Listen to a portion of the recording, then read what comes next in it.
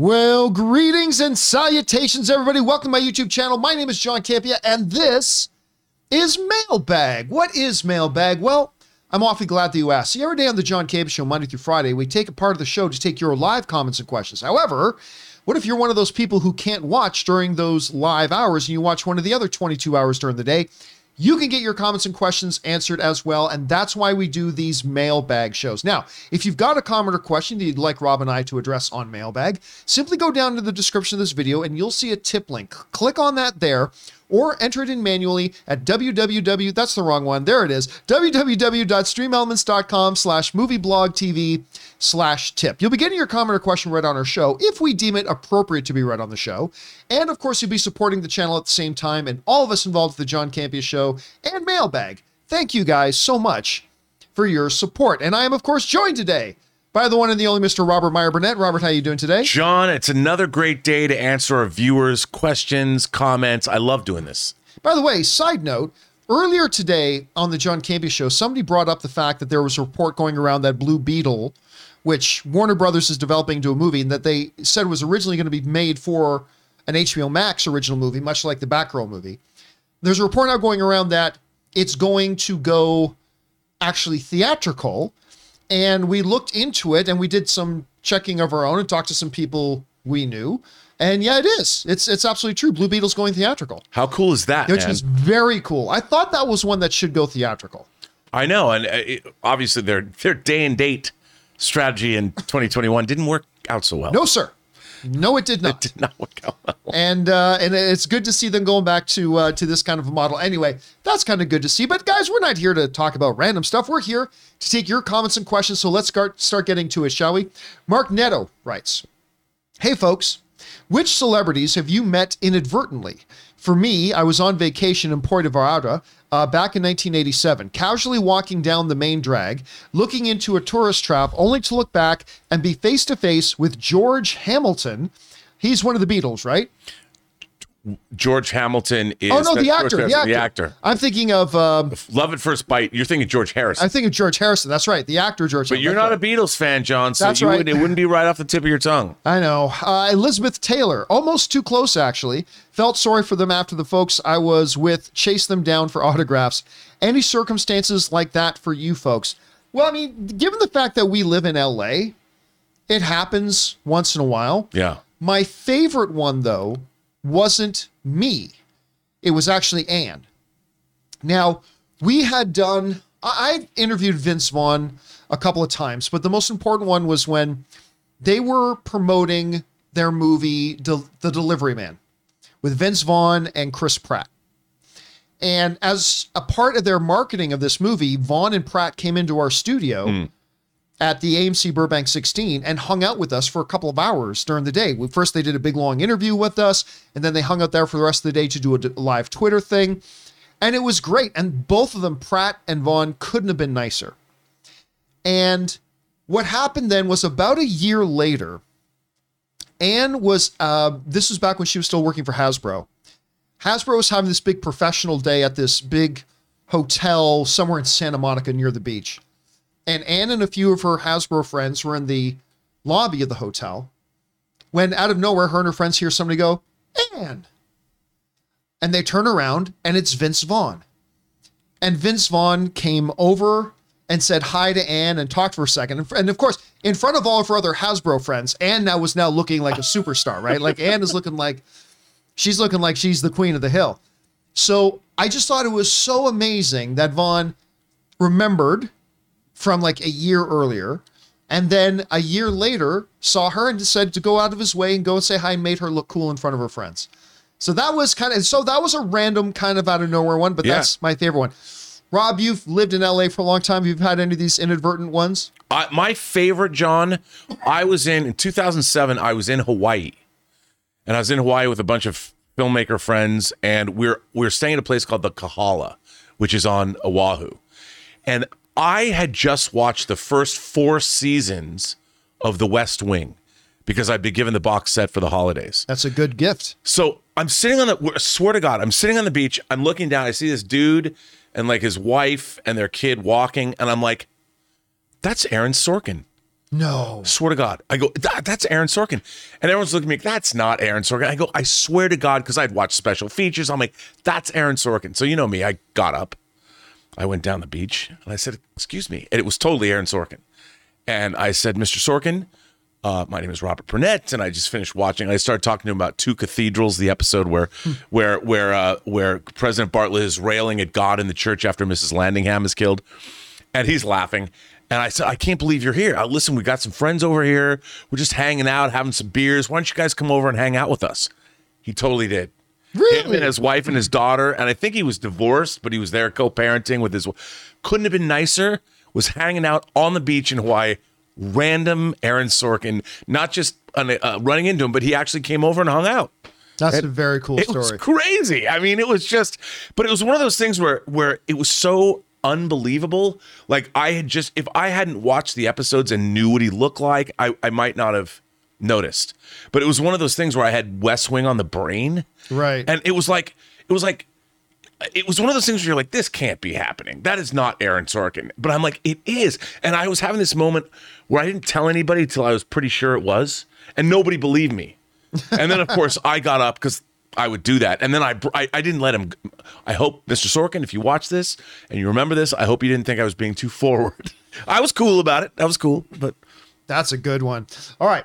Next up, we got Crunko Pop writes. So the Wanda theory, who did she have kids with and when? How old is she supposed to be in Age of Ultron?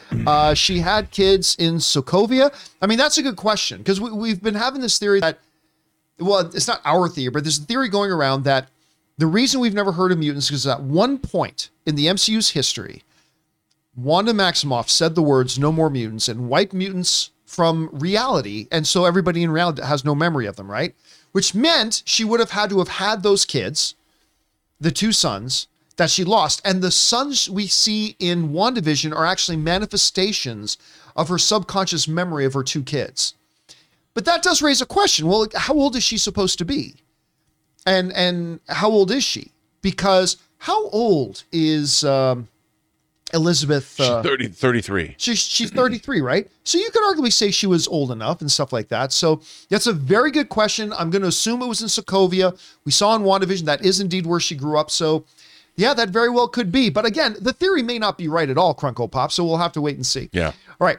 Thanos was a butterfly, writes, and he tips in like $20. Thank you, Thanos, for supporting our channel on that level, man. The Viceroy drew me in years ago, and I've been listening ever since. Keep up the great work. Any possibility you will have a fan screening of Thor: Love and Thunder? Work travel to LA area around July time. I'd be happier than a Vespa dealer on Tatooine to attend. Maybe. I mean, we're about to have our a John Cable Show fan screening of the Batman. Yeah. On opening day, the 4th, Friday the 4th. I guess it'll depend on how it goes. I mean, if it's a miserable experience, then no, we'll probably never do it again.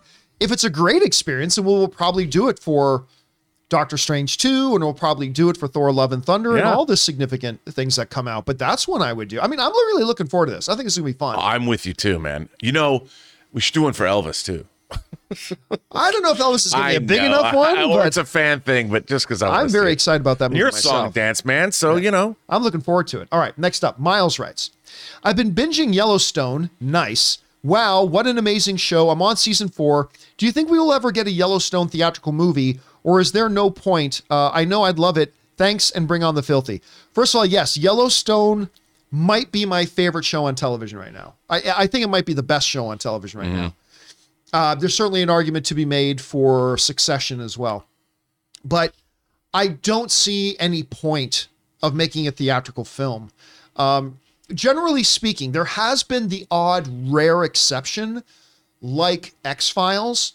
But generally speaking, people don't go to the movies for things they can watch for free at home. And that's kind of played itself out before. Again, X-Files was one of the exceptions to that. But while it's a show on TV and doing very, very well for Paramount, and one of the few big successes Paramount is having in the world of television right now, I really don't see what would be their game or the point of putting out essentially what would just be glorified 2 episodes put back to back. So I'm going to go on a limb here, Miles, and guess no, we won't see. Now, ask me about 5 years after Yellowstone goes off air. Right. maybe. But for right now, no, I don't think they're going to ever do one. All right. Stubble McShave writes, I don't think this will happen in Doctor Strange 2, but the internet would explode if there's a scene where multiple universes are fluctuating in 2-second segments and one of those features a DC character for 2 seconds before it changes to another universe. I mean, maybe, but why?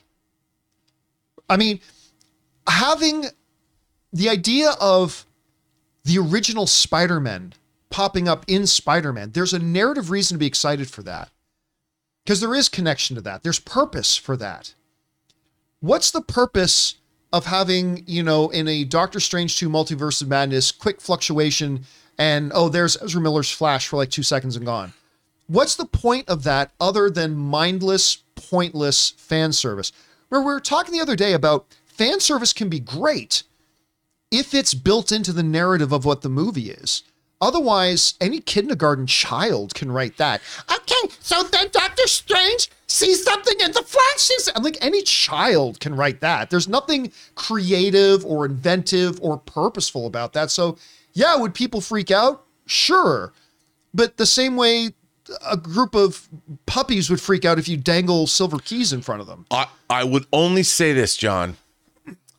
As it's been reported, on the set of Guardians of the Galaxy 3, James Gunn did get Ezra Miller and Jason Momoa in costume to shoot those pops for the end of Peacemaker. Yes. What if James Gunn, when he called up to Kevin and said, yo, Kevin, and he's like, they're going to be on the set of Guardians 3? Do you think you could shoot a few other lines of dialogue for me? Because James Gunn did say in this interview that he let Ezra Miller riff, like improvise, and he said it was one of the great improv sessions of all time. And they filmed him for like a half an hour shooting improv. It's adorable you think Kevin Feige has the authority to greenlight that. Well, I mean, but he greenlit that shoot. So sure, he allowed but him. That was. But I'm just saying that what if James Gunn just for fun said, just what James if? Gunn doesn't have that authority either. I know, but they have the footage. This goes way above them. And but again, I'm just saying. What's the point? Yeah, well, I mean if it was would, just a quick pop in the multiverse, I mean, it could be cool. I'm not going to lie. I might be the only guy to do this. I would roll my eyes. It's like, this is completely pointless. This would have as much purpose as having a girl in a shot flash her boobs. No, you're not wrong. You're not wrong about that. But what if and you're seeing various iterations of the multiverse and it was just a quick pop? Like Flash, you see Flash running because of Flashpoint. I would still think it's cheesy. I would think it's abundantly cheesy. Come on, not even a little smile from you? No, I would honestly put my hands on my face and go, "Oh my God, how stupid!" Okay. All right. I mean, unless there was word came out that there is narrative purpose and they're building towards a larger storyline thing. In which case, then it makes sense and it would have a purpose, right? But we know that's not happening, at least not anytime soon. So, I'll be the wet blanket on this. I just think it would be dumb and pointless. Again, I gotta say, I get we're children and they'll just be jangling keys. Ooh. Yes, John, that's exactly right. And I am so there for it. I am there for it. Jangle those keys, buddy. All right. Next up, we've got Multiverse Rob who writes, Rob, what do we have to do to get a 4K release of Blue is the Warmest Color? The world needs it, and the final battle in Endgame has nothing on this movie. Well, I mean, look, I get it. For people who actually appreciate art and film, Warm is the Bluest Color is a beautiful movie. Yeah. It's a wonderful... Blue is the warmest color. Blue is the warmest color. What did I just say? You said warm is the bluest color. Warm is the... I've been reversing my letters all day. Which, and that's a totally different movie. But it is... Warm is the Blue Bluest is the Color. Warmest Color is a comic book adaptation. It's an adaptation of a graphic novel. And it's also very much a human story. Yeah. It's a very personal story, whatever. But let's be honest. The reason a lot of people would be saying, oh, make that a 4K, is because there are lesbian scenes in it. And it's like, okay, guys, I get it. But grow up a little bit. It's a beautiful artistic film. No, it is. And it was put out by Criterion. Yes. So I don't know if there might be a 4K. There's been a lot of really interesting stuff coming out in France because Studio Canal has been doing a lot Yeah. of 4K upgrades. And they've been making a lot of partnerships too. Yeah, I could see it happening. I could see it happening because the film is prestigious. It won the Palme d'Or. I don't know if it will, because if you look at that film, it is mostly faces. A lot of the whole movie is close-ups of faces. Yeah. It's a beautiful. I love the film. I dearly love that film, but it's devastating too from a romantic standpoint. It's really heart-wrenching. But I don't know if we'll get that, only because visually it's not something people go, "Oh, I've got to." Well, for the obvious reasons, I got to have that in 4K. But Yeah.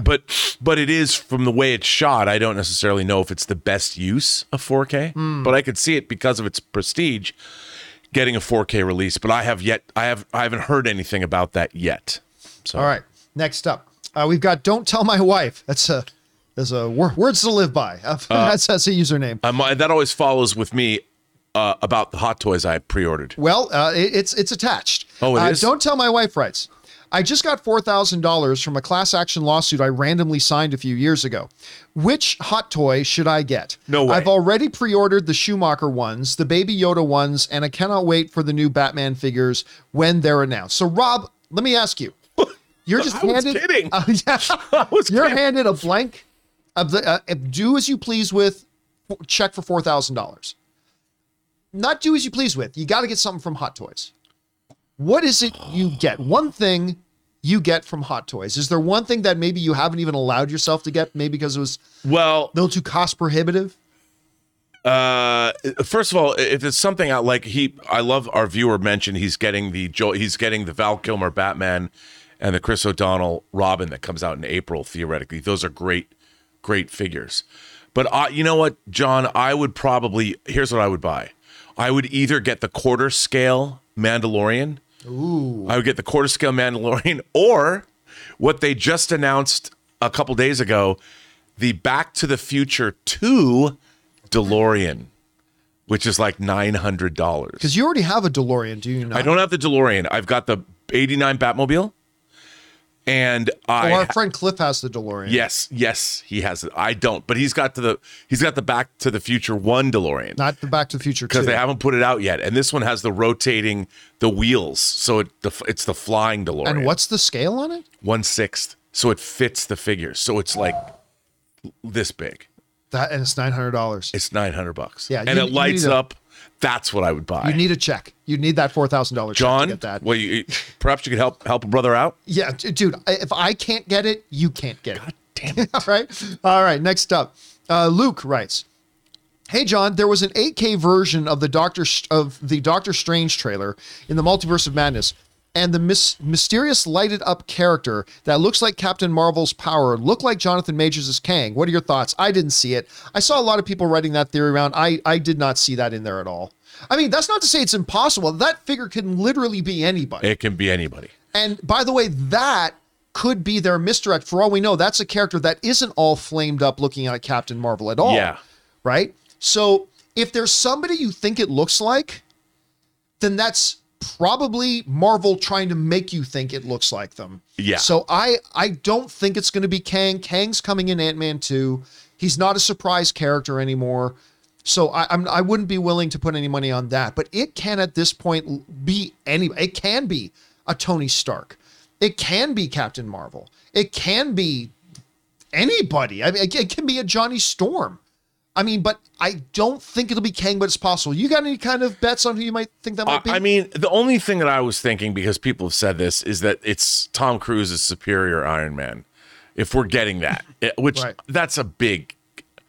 I mean, it's like saying Mephisto's in WandaVision. I mean, everybody and his brother apparently is cameoing in this movie as somebody. Right. So until I see it, like you, I don't want it to be some cameo fest. I think having Patrick Stewart in it as Xavier as part of the Illuminati, maybe they're all from destroyed universes, that makes sense. yeah, because it fits into the story. Yes, and that's what we both want. We've said, I just don't want to see a bunch of rando, except Ezra Miller and Jason Momoa.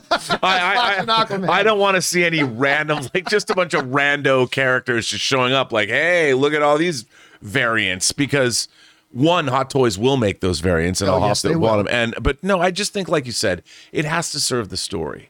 So I don't know who that character is. They've clearly went to some lengths to obscure who that person is, because Yeah. even when you slow it down, they knew we were going to slow it down. Yeah. Even when you slow it down, you can't tell who it is. No, which is, again, why one of the arguments, I mean, we've already established Ryan Reynolds is not in Doctor Strange shoot. That's 100% established. He's not there.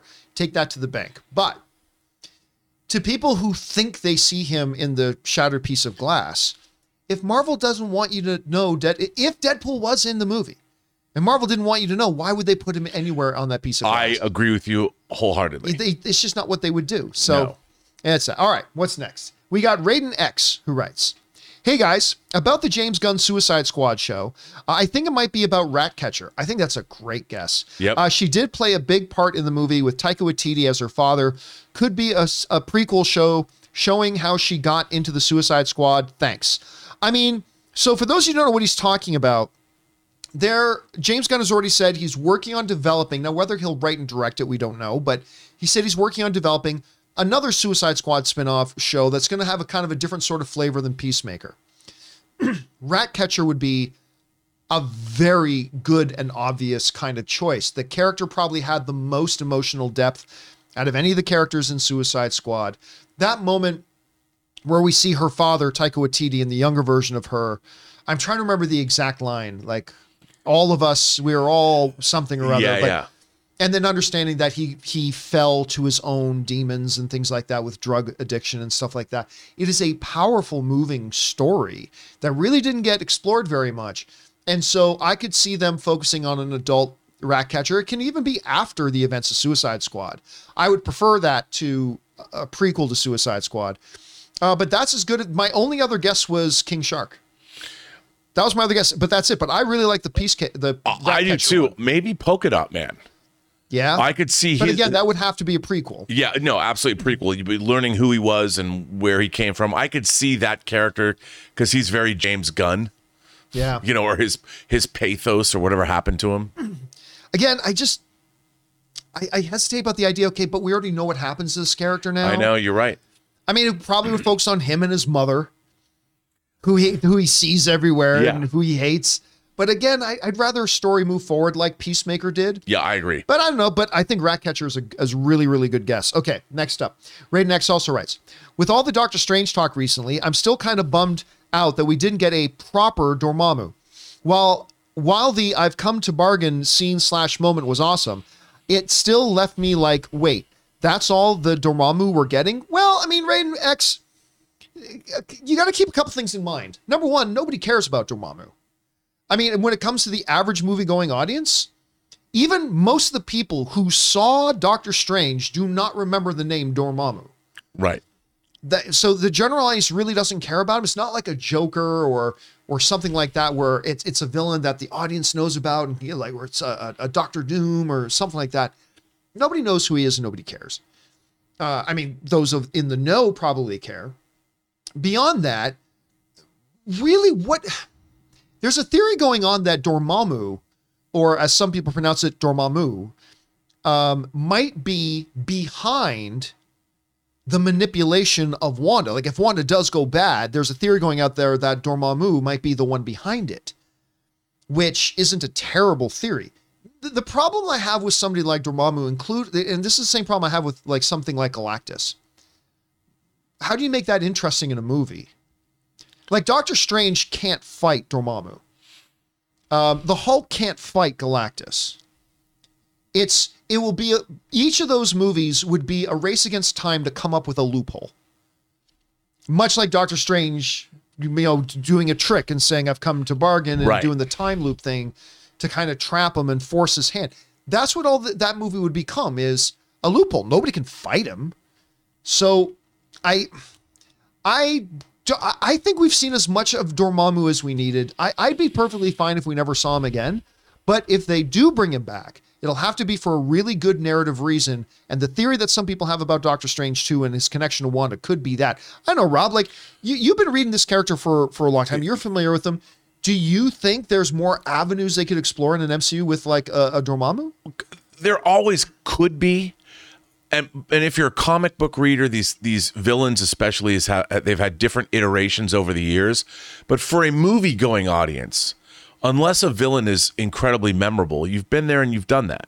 And I think that when you're part of the fun of watching the MCU is they bring in new villains. You know, you can bring back old villains if you want, but you want to see new villains that you've never seen before. And I think Dormammu, that character, because it's so fantastical, not that Multiverse of Madness isn't, but it's like if you overuse that character too much, I think it loses its potency. You know what I mean? Yep. Like if he comes back again, the way they used him was incredible. It was great. It was so much fun in that first Doctor Strange movie. But unless you're going to do something even better, what's the point? Right. Then it just becomes another race for Doctor Strange to come up with another loophole. Right. Exactly. You're exactly right. Next up, Dagovi writes, I got a mad idea. What if Deadpool is in the Multiverse of Madness? It's just not played by Ryan Reynolds. He's played by Hugh Jackman. Kills two birds with one stone, gets Deadpool in the movie and Hugh in the MCU. Well, I mean, number one, it is absolutely possible that we see a poster of Deadpool on the wall or somebody walking by dressed as Deadpool, whatever. The only thing I know for 100% sure you can take this to the bank is that Ryan Reynolds himself is not in the movie. Could they come up with something else and like have a version of Deadpool, whether it's in the background? Yeah, that's possible. They could. Again, there's no purpose for it. Right. And I can't help but think that if they brought in, if this was Thor Love and Thunder, Rob, and they were talking about the possibility of a Deadpool appearing and whatever, then a Hugh Jackman appearing as a variant of Deadpool, that kind of fits the tone of what a Thor Love and Thunder is. A moment in Doctor Strange 2 really what they're looking to get? Because I don't think it would be anything but a quick sight gag, and I don't know if that's still Sam Raimi, but it still doesn't feel like it would fit in this movie. So, I mean, but it's possible they could have some variation of Deadpool that's not Ryan Reynolds playing it. Yeah, but I also think you're right. I mean, what is the tone that they're going for? If you've got this great tone and it's dark and it's foreboding, and then you throw a Deadpool appearance in the middle of the movie, it could shatter the tone that the movie had been building up since it opened. Yeah. Since its beginning. And you don't want that to happen. I mean, it would have to be. And I honestly, John, I don't know if I'd want to see Deadpool as a cheap cameo. You know, both of us are in agreement. We don't like just cheap cameos. And it might be a throwaway joke, but would it serve the story they're trying to tell? Imagine if Black Panther's first appearance in the MCU was as a cheap cameo. It wouldn't have been good. No, it would be unbefitting the MCU. It would be, you know, beneath the character of Black Panther. Deadpool's a little bit of a different kind of character, but you want to introduce him right. Yeah. Not in something like that. So I agree with you. All right. Next up, Sino 10101 writes, only found your show in January, but I've been loving it and is now a staple to listen to while I work. Well, thank you so much for that, Sino. It's good to have you here, man. The Peacemaker intro dance is a play on the old Space Invaders Atari game, Alien Movements. Very cool when you think of the context of season 1. Is that true? I don't know, but you know what? I love this idea because the arm, dude, the whole, yeah. Dude.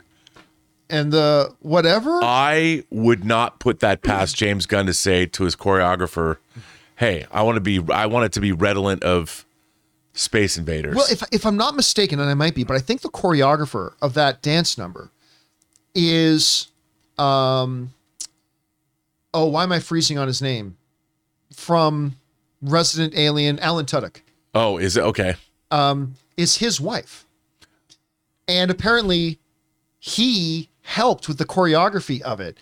But I know there's some online interview with them where they're talking about it. And I wonder if they mentioned that, because I've never heard that theory. But I haven't either. Like it fits. But yeah, I love that that's what they did. Now, let me ask you this, John. For this, we know Peacemaker's getting a season 2. A lot of the people that appear in that intro are no longer with us. Yes. You know, do they keep the same song, or do they do an entirely different song with a different dance to open Peacemaker season 2? You change the song. You change the song. And you try to you get lightning to strike twice. You try to find another song that's like that, like this glam metal song from an era that's probably under the radar that a lot of people have never heard, but can be perfect for it. So you do the same thing, but you do it with a different dance and a different song. Yeah, I think so. At least that's what I hope. But that is a great thing to point out, Sam. I did not know that. I didn't know that either. I want to believe it's true. I want to believe it's true. I don't know if it's true, but I want to believe it's true. All right, next up. Great Grapthar's Hammer writes, well, thanks to me upgrading my PS4 copy of Uncharted 4 to the PS5 Legacy of Thieves collection, I got myself a free ticket to see the Uncharted movie. Watching it tonight with my wife, and as a fan of the franchise, I hope for a fun time at least. Well, here's the thing. Look, Rob and I didn't like the movie. I think I liked it a little bit more than Rob did. I certainly think it had some things going for it. I think Tom Holland was right in the role. Yeah, he was terrific. I think the set pieces were impressive. I think the action choreography was really, the bones are there. Yeah. They just did a number of things, in my opinion, really wrong. Most egregiously, the questing and the map following. That was so ridiculous. It just took me out of the movie a lot. But the bones are there. And the reality is, a lot of people want to go see it, and even a lot of our viewers are saying they saw it and they enjoyed it. Nobody's saying they loved it to death. Right. But a lot of people are saying they enjoyed it. And again, we checked in on Rotten Tomatoes, the verified audience rating for over 1,000 people who have confirmed, bought tickets, and went to go see these movies. 90% of them are saying they liked it. So our guess is, at least my hope for you, Great Grapthar's Hammer, is that I'm going to bet that you're probably going to enjoy it. At least I hope that you do. Let us know. All right. Next up. Angelic Annihilator writes, hey, John, first time sending in a tip. Well, thank you for sending one in, Angelic. WandaVision is my favorite of the Marvel shows, mine too. But the only thing I didn't like was the Ralph Boner nonsense. Why in the F did Kevin Feige do this? I'll tell you why he did this, because it was unfucking believably brilliant. It was absolutely brilliant. Anyway, let's keep going here. Surely he knew that the fans would not be happy. I'm a fan, and I'm fucking really happy he did it. I thought it was awesome. Yeah, anyway, me too. Let's see. Let me keep going here. Surely he knew that fans would not be happy. I still think we will get Evan Peters as Quicksilver in the future at some point. No. If we're going to get Quicksilver again, it's going to be Aaron Taylor Johnson, I think. I refuse to believe that Kevin Feige and Jack Schaefer's humor is on the same level as a group of third grade boys gathered in a school bathroom telling fart jokes. Here's the thing, Angelic. I 1000% disagree with you. Because here's the thing. If the whole notion, because believe me, I've been doing this show or variations of it for a long time. And so believe me when I tell you that whenever like casting things like this come up, this is the type of casting that fans would come up with all the time. Like, okay, so there's going to be somebody in it who's going to kind of trick Wanda into thinking it's her brother. You know what fans would say? Go get Evan Peters. You can deny it all you want. I am telling you, doing this for 15 years, this is the exact sort of thing that fans would always write in and say, get Evan Peters to do it. That would be amazing. And if Kevin Feige has shown us anything, Rob, he loves to misdirect the audience. He loves it. And if history tells us anything, we as fans seem to love it when he does it. Yep. And when Evan Peters showed up in WandaVision, I was the only guy who said to everyone, that ain't Quicksilver. To which I had a lot of names thrown at me. It's John, you're this, and John, you're that. It's obviously the real Quicksilver. And I said, no, it's not. This is Kevin Feige doing a misdirect. And sure enough, it came up being, now look, I get it. Some people are butthurt about the name choice they used. Kevin Bonner, pronounced Boner, right? I get it, whatever. But take the name choice out of it. Right. This was a brilliant piece of casting. It got everybody talking. It got everybody buzzing. And it was front and center with everybody. And it did exactly what it wanted to do. He was fooling Wanda and he was fooling us. And on that level, I thought it was absolutely a stroke of genius that he did it. And the proof is in the pudding. Everybody buzzed. I will say this though, Rob, the one thing that really bothered me was I've stopped watching them, to be honest with you, but after every one of their shows now, Disney does a little making of documentary episode, like, you know, the making of Falcon and the Winter Soldier, the making of this. They did one for WandaVision. And they never talked about the Evan Peters as Quicksilver thing. Yeah. I'm like, that's the one main thing everybody would want to talk about. But maybe there's a reason for that. There might be, but I don't think it's that Evan Peters is actually Quicksilver. No, but we might know coming up in May. You never know. Never know. But, you know, Rob, we're now quite a while removed from when WandaVision came out. what do you think about, as we look back on it, that casting decision they made to have Evan Peters as the fake Pietro? Look, I thought it did what it was designed to do, which it got everyone in a lather talking about it incessantly on the internet. What great promotion, free promotion. We're being played, people. Kevin Feige is playing all of us like the fiddles we are. He's rosining up his bow, and he's drawing the bow across the strings, and it made an evil hiss, just like the devil when he went down to Georgia. Kevin Feige is playing us all the time. And you know what? We are his willing supplicants. Please, Kevin, tell us something more. Whether we believe it or not, we're going to talk about it on the internet all day long. And Absolutely. you get free marketing. All right, next up. Korea Got Soul writes, hey, John and the gang. So I'm interested if you guys have seen the Cuphead show. It's on Netflix and it just came out. It's based on a video game that is hand-drawn animation, which pays homage to the 1930s cartoons. It's pretty good, but hard. PS4 has it. I've seen a lot of the game. Like it feels like every year at the Video Game Awards, there's the Cupheads is up there. I had no idea they were doing a show though. I didn't either. It's the first I've ever heard of it. Oh, so you're unfamiliar with it too? Unfamiliar with it too. Okay. Which, it's not surprising it's on Netflix. How would I know it was there? Yeah, Netflix, teaching a masterclass in how to keep your shows hidden from people. Had no idea Korea Got Soul. I might have to check it out at some point. Thanks for putting it on our radar, man. Netflix certainly didn't. All right, next up. Dangerous D writes, hey, John, last year Warner Brothers announced rebooting Under Siege for HBO Max. Since then, there's been no word on the progress, no cast announcements. Is it safe to say that this project has allegorically sunk to its demise? Have you heard any news? Are you disappointed? Well, I mean, first of all, I've heard no news. Heard nothing about it. That's part of the problem. But I've heard no news about it whatsoever. That, however, does not necessarily mean that it's come off the tracks, right? Like, how long ago did they announce Black Adam? And we're now just 5 or 6 years later finally going to be getting it. So I wouldn't worry too much about it. However, I wouldn't be surprised to hear if it died, because when they announced that they were going to be doing a reboot of Under Siege for HBO Max, I didn't hear one shred of enthusiasm from anybody about it. Now, would I give it a chance? I absolutely would. Would I be heartbroken and disappointed if they didn't do it? No, I'd be perfectly fine if they didn't. So it could very well be dead, but I don't think just because we haven't heard anything doesn't necessarily mean that's the case. All right. Thanks for asking, man. Next up, Dangerous D also writes, hey, John. John Cena took to Twitter reporting that episode 9 of Peacemaker had the biggest single day performance of any Max original series and earned a 44% increase in viewership over its pilot. Then he thanked the fans for its success. What do you think? Well, of course, we talked about that today on the John Campea show. It's amazing. Amazing on both fronts. Number one, absolutely amazing. It's become the number one viewed thing on HBO Max as far as their original series goes.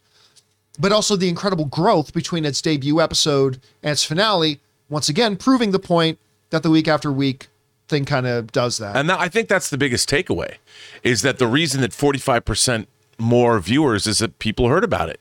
And it's what they want. They want more subscribers. They want new people coming to their service that aren't signed up. They hear about Peacemaker, and it takes, if you just did it in one weekend, John, people would talk about it and be done. But the 8 weeks, 2 months, and that's a lot of build-up time for people to be like, well, I guess I should subscribe to HBO Max then.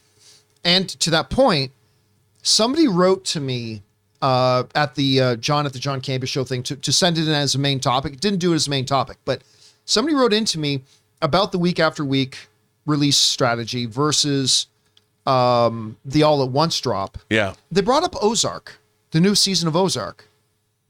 And they wrote into me, now I don't watch Ozark, so I don't know this, but they wrote in and said, Ozark got dropped, however long ago it dropped.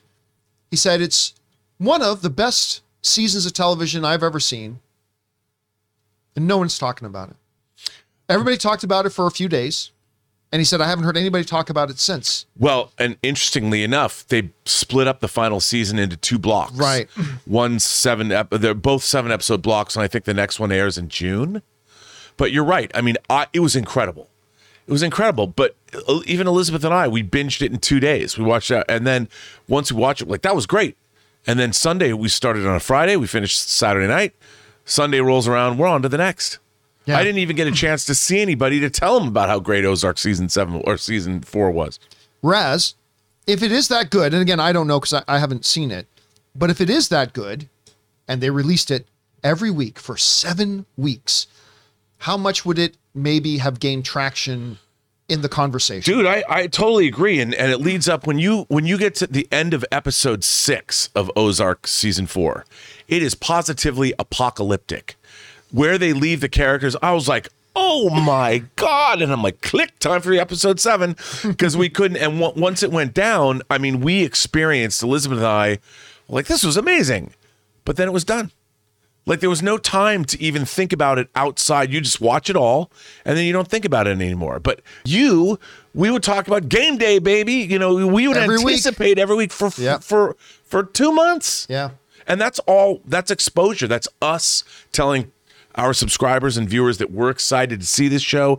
They might not have tuned in. They tune in because of our enthusiasm. All of that is gone when you drop something. I mean, I haven't talked to about Ozark to many people. I think you and I right now, this is the longest conversation I've had about Ozark season 7, and it's really, really, really good. All right, next up, we got Dangerous D also writes, "Hey John, Stranger Things season 4 will be split into 2 parts, and season 5 will be its final season according to Entertainment Weekly." Once we talked about that on the show last week. "It has been 3 years since we last saw new episodes, and to be honest, I've lost my enthusiasm to this show. Are you still excited?" Yeah, I'm still excited. I mean, 3 years, it is an unfortunate length of wait. It really is. But there were extenuating circumstances. It was that long? I'm old. I'm dying soon. That has kind of affected everything in the industry. Yeah. And listen, the very fact that the news about Stranger Things season 5, or 4, I should say, garners so much attention kind of proves that the enthusiasm's still there. So, yeah, it's unfortunate that I had to wait this long, but I don't think the enthusiasm for it has gone anywhere with the general viewing public. So, and I think you'll find that enthusiasm comes back once we start seeing trailers and everything, too. I agree. That'll be the real proof. All right, next up, we got Josh who writes, "If I'm Marvel, I am immediately trying to make a post-credit scene to capitalize on the hype of Deadpool." What hype of Deadpool? Anyway. Well, the hype that he might be in. Yeah. Imagine a flash and boom, there's Deadpool looking at Rogers the musical sign. Looks straight into the camera and says, "We are going to have effing fun now." It would ruin the movie. Let me phrase. That's too extreme. It would ruin the moment of the movie. Yeah. Look, number one, there is no momentum for Deadpool right now. The general audience knows nothing about these conversations that we're having on this show. And then what's the point of capitalizing on something if you don't do it right? And we were just talking a little bit earlier that you don't bring in Black Panther into the MCU as a quick cameo in Ant-Man. You bring him in properly in Civil War, make him a significant character, have him fit into the story, and have an important role to play in the narrative. While I get what you're saying, Josh, that doesn't fit anything of what we've seen from Doctor Strange at all.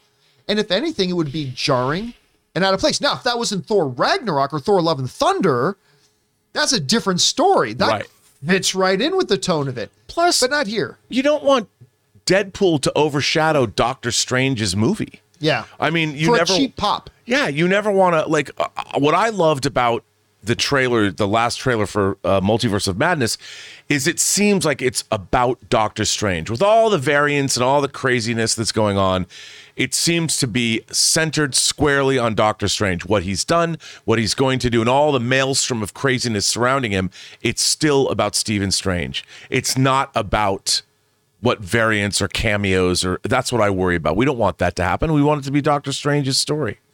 All right, next up. We've got Tom who writes, "Wild theory for you. In Doctor Strange 2, what if the room and chairs, which we all think are for the Illuminati, are actually going to be variants of Kang?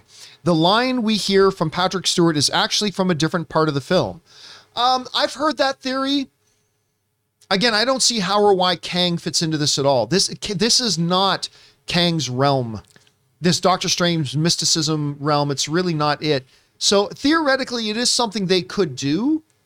But what would be the point of doing that? First of all, it's not even a good misdirect because they're not even showing us really anybody who's in the chairs. Right.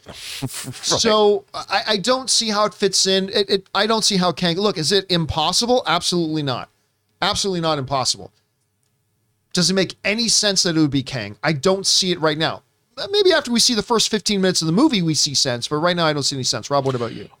I agree with you. I mean, I think we just have to wait and see, and I look, I believe they're teasing the Illuminati or whatever for a reason. And Patrick Stewart's there for a reason. So all right, we shall see. Next up, we got an anonymous viewer writes, "Hello, John and company. Did you guys catch the trailer to Father Stew? Yes. It looks like Wahlberg and Mel Gibson are doing a movie together. It's being completely financed by Wahlberg. Seems to be a passion project for Wahlberg. Keep being awesome." Yeah, I saw the trailer. I liked the trailer. I do too. I'm not sure I'm going to like the movie. Like I've seen a lot of trailers where I got, man, that trailer was awesome, but I can just tell that movie's going to stink. I'm not saying that about Father Stew. No.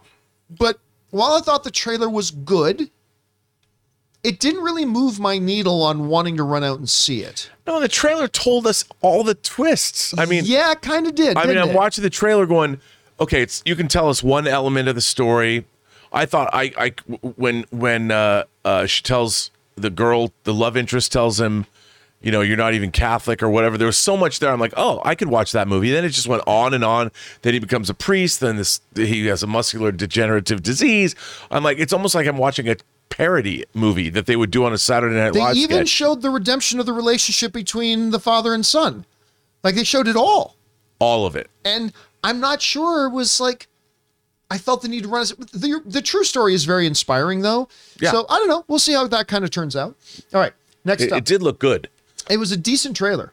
Old Danny Boy writes, "I'm sure it's been mentioned about 100 times before, but I love that Eagly misses his mark in the Peacemaker intro, looks down, realizes it, and then takes the extra step forward. James Gunn over there doing the Lord's work."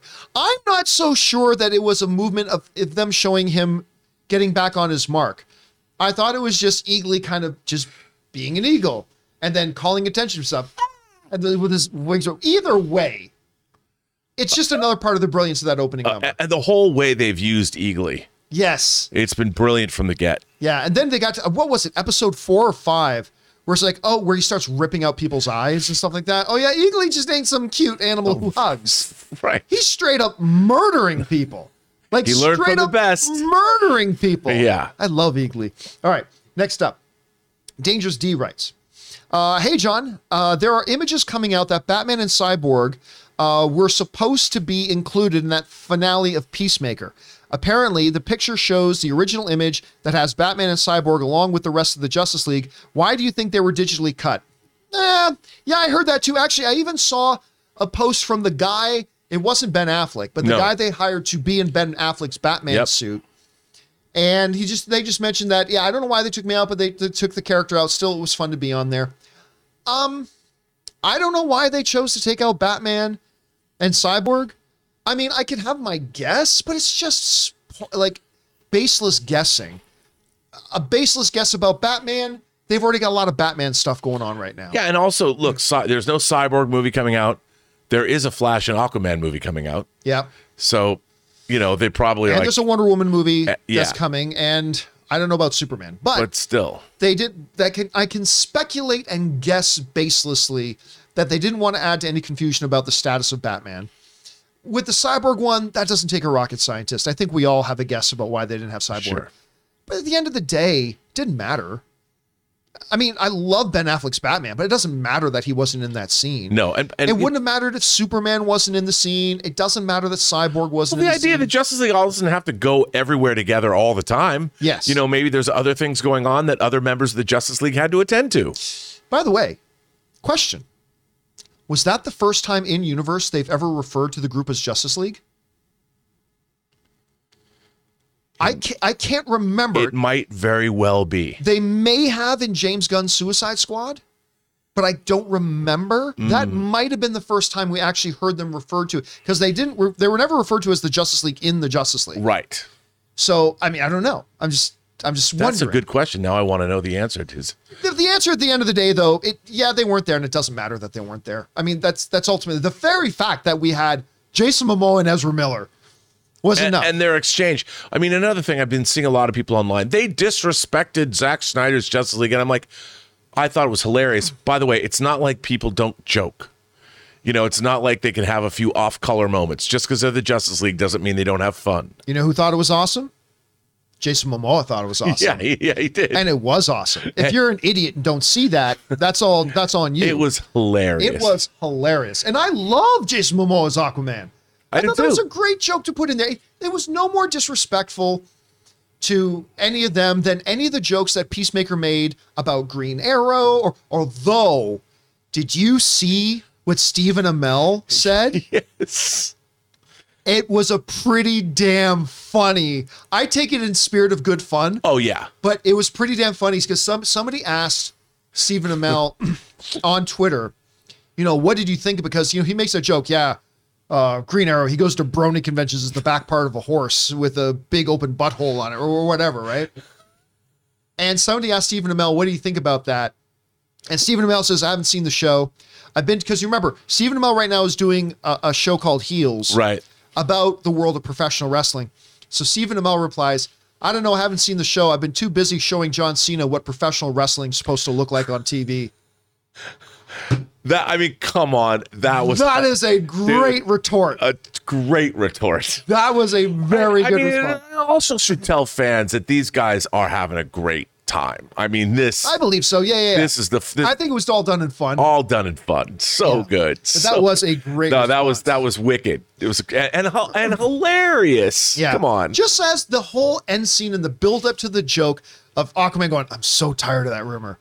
And Ezra, because here's the thing too, Ezra Miller then turned to him, it's not a rumor. And then having Jason Momoa say, fuck you, Barry. Because not only was that hilarious in and of itself, but to me, more than in Batman versus Superman, Justice League, or Zack Snyder's Justice League, it showed real chemistry between the members of the Justice League. Yeah. Better than in Josh Whedon's version, better than in Zack Snyder's version. That moment and that little exchange for me between Momoa and Ezra Miller had the best chemistry between the members of the Justice League than I think we've seen on screen yet. It was hilarious. It was so much fun. Fuck you, Barry is one of my favorite lines ever in television. I thought it was great. Anyway. All right, next up. We go to Jed Elias, who writes, hey, John and Rob, if he's there, and he is here. Not sure if you're an animation guy, but would you ever consider doing a movie club for Pixar's Up or another one of Pete Docter's movies? All his films have changed my life significantly, and I'd love to hear your thoughts. Oh, listen, I can guarantee you, I don't know which one and when, but I can guarantee you we will be doing some Pixar films. Yeah. There is no doubt. Like, there are several, like, Incredibles has to be one of our movie club movies. One or multiple numbers of the Toy Story movies has to be on the thing. Up has to be. One of only, I believe, 3 animated films in history to be nominated for Best Picture at the Academy Awards. That's going to be on our list at some point someday. So yeah, rest assured that will absolutely happen.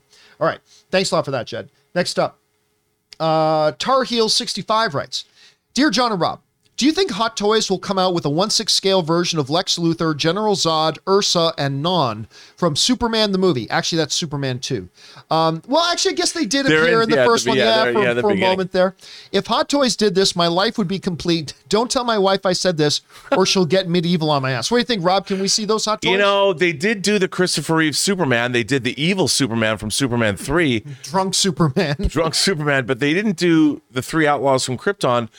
Man, I could see them doing it as a 2-pack. I don't think Hot Toys will do it now. I think that ship has sailed. But that's not to say third-party companies, unlicensed companies like So Toys that made Stephen Amell's Green Lantern and made Robin and Green Arrow. Oh, did I say Green Lantern? Green Arrow. Yes, that made those figures. Like, I just got the Martian Manhunter from Zack Snyder's Justice League. We might see those figures in the future. I think those would be great. I would love to have all 3 of those figures. All right, next up. We've got Steele, who writes, I just saw Uncharted, and as somebody who played the games, it's pretty good. Holland definitely got to age some, but not that bad of a movie. As of now, it's got 88% on Rotten Tomatoes, at least an 88% audience rating on Rotten Tomatoes. So happy others are enjoying it. Also made 15 opening night. My guess is 75 opening weekend. Well, yeah, no, it came in well below 75 opening weekend. The official opening weekend, of course, was 44. The long holiday 4-day weekend came in at 50, which is a big jump over Sony's projection of 30. Yep. And now it made like $136 million worldwide on its opening weekend, which means it's on course. Pardon me, if it can have some legs, it'll be on course to breaking even and maybe making a little bit of money, which means, yeah, we might actually get an Uncharted 2. We'll keep our eyes on it, Steel. All right, next up. An anonymous viewer writes, hello, everybody. Spring is just around the corner, and I'm ready for summer. With The Sandals and the theme song from The Endless Summer 1 and 2, the best documentaries ever. Endless Summer 2 follows the path of ESI 30 years later. I'm not going to lie, I'm not exactly sure what he's talking about. Surfing. Endless Summer is a surfing documentary. I did not know about it. Yes. Yeah, and they're quite good. They're really, really good. And I'm assuming The Sandals is like a theme song from the movie? Yes. I have You would like Endless Summer. Well, see, I'm not into surfing, but I mean, because growing up in Canada, I didn't do a lot of surfing, but I did a lot of stuff. Like we grew up on the water and things like I was canoeing and, water skiing and stuff like that, but I've never ever surfed. Oh, but you like the documentaries are good. All the right. Endless Summer, you're literally following summer around the world. Oh, that's pretty fun. Yeah, to all the surfers. All right. Because we're in the middle of, down if you go to Australia, they're in the middle of their summer, at the end of their summer. All right. So, you sold me. You got me sold. They're good. Thanks for writing that in, Anonymous. All right, next year. James O'Rourke writes, 1 of 2. Good day, Campia crew. I've been rewatching a few X-Men movies as of late in prep for Doctor Strange 2, and I noticed something. Though, yes, there are clear continuity issues with the films, they flow better than I had previously thought. So that in return got me thinking about Deadpool and the sheer mass of conversations in regards to that one particular shard of glass. In your opinion, do you think it is likely that that is definitely Deadpool, yet he still isn't in the movie? I can see this being a running joke in Deadpool 3. There could even be some flashback in Deadpool 3 that takes place during Doctor Strange 2. Let's hear those thoughts, you filthy animals. P.S. Had a lot to say. Sorry. No problem, James. Thanks for writing in your thoughts. All right. I can only tell you my own personal opinion here. And whether my personal opinion here is right or wrong, we'll have to wait till the movie comes out. Yeah. Personal opinion number 1. That isn't Deadpool in that shard of glass. I'm sorry, it's not. When they wanted to put something in the shard of glass, like Captain Carter's shield, it was absolute crystal clear as day. Why would they hide something on a piece of key art? They want you to know what it is. They're selling you on the film. But again, and if they wanted you to recognize it, they made it very, very clear. Yeah. So, number 1, I don't think that's him at all. I think people are kind of seeing what they want to see. But I might be wrong. I'm just saying that's my kind of opinion on that. Now, the thing that is not my opinion, but I am telling you is an absolute fact. Ryan Reynolds is not in the movie. That's absolute fact. That doesn't mean Deadpool can't be. I don't think he will be. It makes no sense that he would be, and that ain't Deadpool in that shard of glass, I don't think. But I know, Rob, you've had a chance to look at this shard a lot. Has your opinion at all changed? No. You still don't see Deadpool in it? No, I don't see Deadpool in it. right. Somebody sent me a picture of the shard, and then they actually photoshopped in a Deadpool into the shard. Right. And I'm like, I see it now, but no, I don't. Yeah. All right. Tar Heel 65 writes, hey, John and Rob, FYI, I bought all my Hot Toys over the course of a year instead of one day. Okay, that's the one who wrote about $35,000. Yeah. Oh, man. My wife is still mad at me. Nothing says romance like taking out a second mortgage to buy Hot Toys. Thanks. Well, okay. No judgment. No judgment here, Tar Heels, from us. No judgment. However, these things are meant to be things like Pops, Hot Toys, something collectible. These are meant to be side enjoyments, right? Things we enjoy that are luxuries. Yes. We do not encourage going into debt for any kind of luxury. Or taking out a second mortgage. Yeah, like Don't do that. a first-class cruise around the world. Well, at least then you got those experiences with the person you love, I suppose. But even then, I would say going into debt for luxuries is not wise. And that's your grandfather talking. Yeah, maybe, but my grandfather talking is what's kept me out of debt my whole life, right? That's right. So I would say, look, here's a basic principle of mine. And look, I am not a financial expert. I'm just telling you what's worked for me. If I can't afford to buy something outright, that means I can't afford it yet. There's a reason I drove a piece of junk car for 8 years. even though I was making six figures at AMC and Collider and stuff like that, fact of the matter is I couldn't afford, and well, you can get it and put down payment, and I get it. That works for a lot of people, and that's fine. I'm saying I have a principle for myself that if I can't reach into my pocket and pull out the money to pay for something outright right now, then that means I can't afford it. And I'm going to wait and save my money, however many years it takes me, until I can. And then I buy it. And people will look at me and say, well, how did you afford to buy a Tesla? Because I drove a piece of shit car for 9 years and I did nothing but save my money. I saved and I saved and I saved and I saved until the day came that I was able to buy it. Because if I bought it on a payment plan or whatever, then I'd be paying more than what the sticker price is at the end of the day. And I'm cheap. I'm a cheap son of a bitch. I don't want to pay 1 penny more for something that I want to buy. So except for my house, which I will never have the money in my bank to just outright buy a house. Not yet. Not yet. I purposed myself many years ago, before I ever moved to LA, before I ever met Ann, my personal philosophy on finances is if I can't afford to buy it right now with what's in my bank account right now, then I can't afford it. And I would say, just my opinion, that I think hot toys fall under the category of a luxury.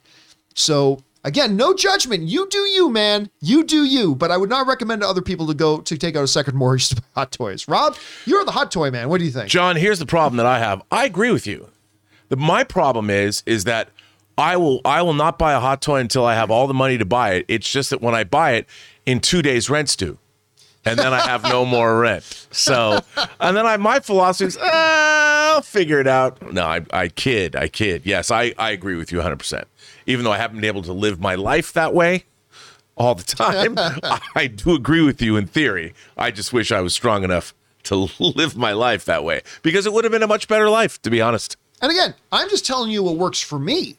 That's just what works for me. That doesn't mean it's going to work for you or suit you. You do you. I'm just telling you what my personal philosophy is. And by the way, how do you write to us about your hot toy collection without telling us which hot toys you have? Give us a little taste. Just a little bit. A little taste. It's got to be a lot of them, though. I want to know what figures do you buy? Star Wars figures, Marvel, DC? What do you buy? Because at $35,000, that's probably at least 120 figures. Oh, that's a lot of figures. It's a lot of figures. All right, next up. But you always get more. Yep. Anonymous writes, hey, John, I've been thinking of the Kingpin's portrayal in Hawkeye compared to his glory in Daredevil Netflix series. Is it just me, or does it seem they've reduced him down to a low-level street mob boss instead of the all-powerful Kingpin from Daredevil? Well, look, this is, again, going to be an ongoing debate, and people don't like what I have to say. They all want to believe something, and that's fine. But the reality is this. It ain't the Kingpin. This is not the same Kingpin that we had in the Netflix series. But John, Vincent D'Onofrio said, Vincent D'Onofrio said a lot of contradictory things. Like, you cannot, like, the moment you say, oh, yes, he's more powerful than he was before. Well, that ends the discussion. It's not the same guy. When you go into Deadpool on the brain. When you go into Daredevil, and his history is explained in Daredevil, and then Hawkeye explains his history very differently. It's not the same guy. Now, he can say, I played him as the same guy. To me, it's the same guy. He can say that all he wants, and that's great. But the bottom line is, the moment that Kingpin in Daredevil is right-handed and in here he's left-handed, it's a different iteration. It's a new version. And I think we're going to see that very clearly once we do explore Charlie Cox's character more, because there are going to be things that are very, very, very much true about Charlie Cox's Daredevil in Netflix that are no longer going to be true or the same once he gets into the MCU, whether it's a different character playing this role or a different this or whatever. Different iteration. And you can say, well, the Netflix Daredevil and Kingpin were from Universe 6B217, and this version are variants of those, but it's from Universe XY72B-4. They're almost exactly the same. Right. But minor differences. Again, at least the biggest thing to me isn't even the power level difference, which is clear and obvious. There's a clear and obvious power level difference between the Kingpin in Daredevil. And some people, well, maybe getting unsnapped gave him power. Funny, nobody else on the planet got power from being unsnapped. But to me, the biggest thing is the background story. Hawkeye, Clint laid it out that he was, the big guy was this, and then he took over the tracksuit mafia and he built him up. So he ran this town with the tracksuit mafia. That is not the Kingpin from Daredevil. So look, Kevin Feige may come along and show us directly in a movie or a TV show that this is absolutely a one-to-one direct, the same guy from those movies. And if he does, great. But until that happens, I think it's pretty clear it's not. But Rob, a lot of people don't agree with me, and that's totally cool, and I might be wrong. But how do you see it right now? Well, to me, it can go either way. My first inkling to say it doesn't really matter. I mean, these are characters that are the characters. You're 100% right. Yeah, you are way right. I mean, they're playing the same characters. It's an iteration of Daredevil. It's an iteration of Wilson Fisk. Did what happened in the Netflix shows actually occur? Was that them? Don't know. All I know is that they've brought the same actors back to play these characters again. And I would tend to defer to what they're like in the Marvel shows because that's where we're at now. Right. And just leave it at that. All right. Next up, Chaplin's Girl writes, I like that name, by the way. Greetings, John and the John Capia Show family. I discovered this channel last fall and have been enjoying your content ever since. Well, thank you so much for that, Chaplin's Girl. So I've been watching the press junket interviews for the Batman on YouTube. I know Andy Serkis has been interviewed for print publications. I was curious about his absence in the latest round of interviews. I assume he probably wasn't available due to prior commitments, but I was looking forward to hearing from him. Thanks for all that you do and bring on the filthy. Well, I mean, there's two possibilities here, Rob, and I think you'll agree with these, but let me know if there's a third. Possibility number one is exactly what you just said.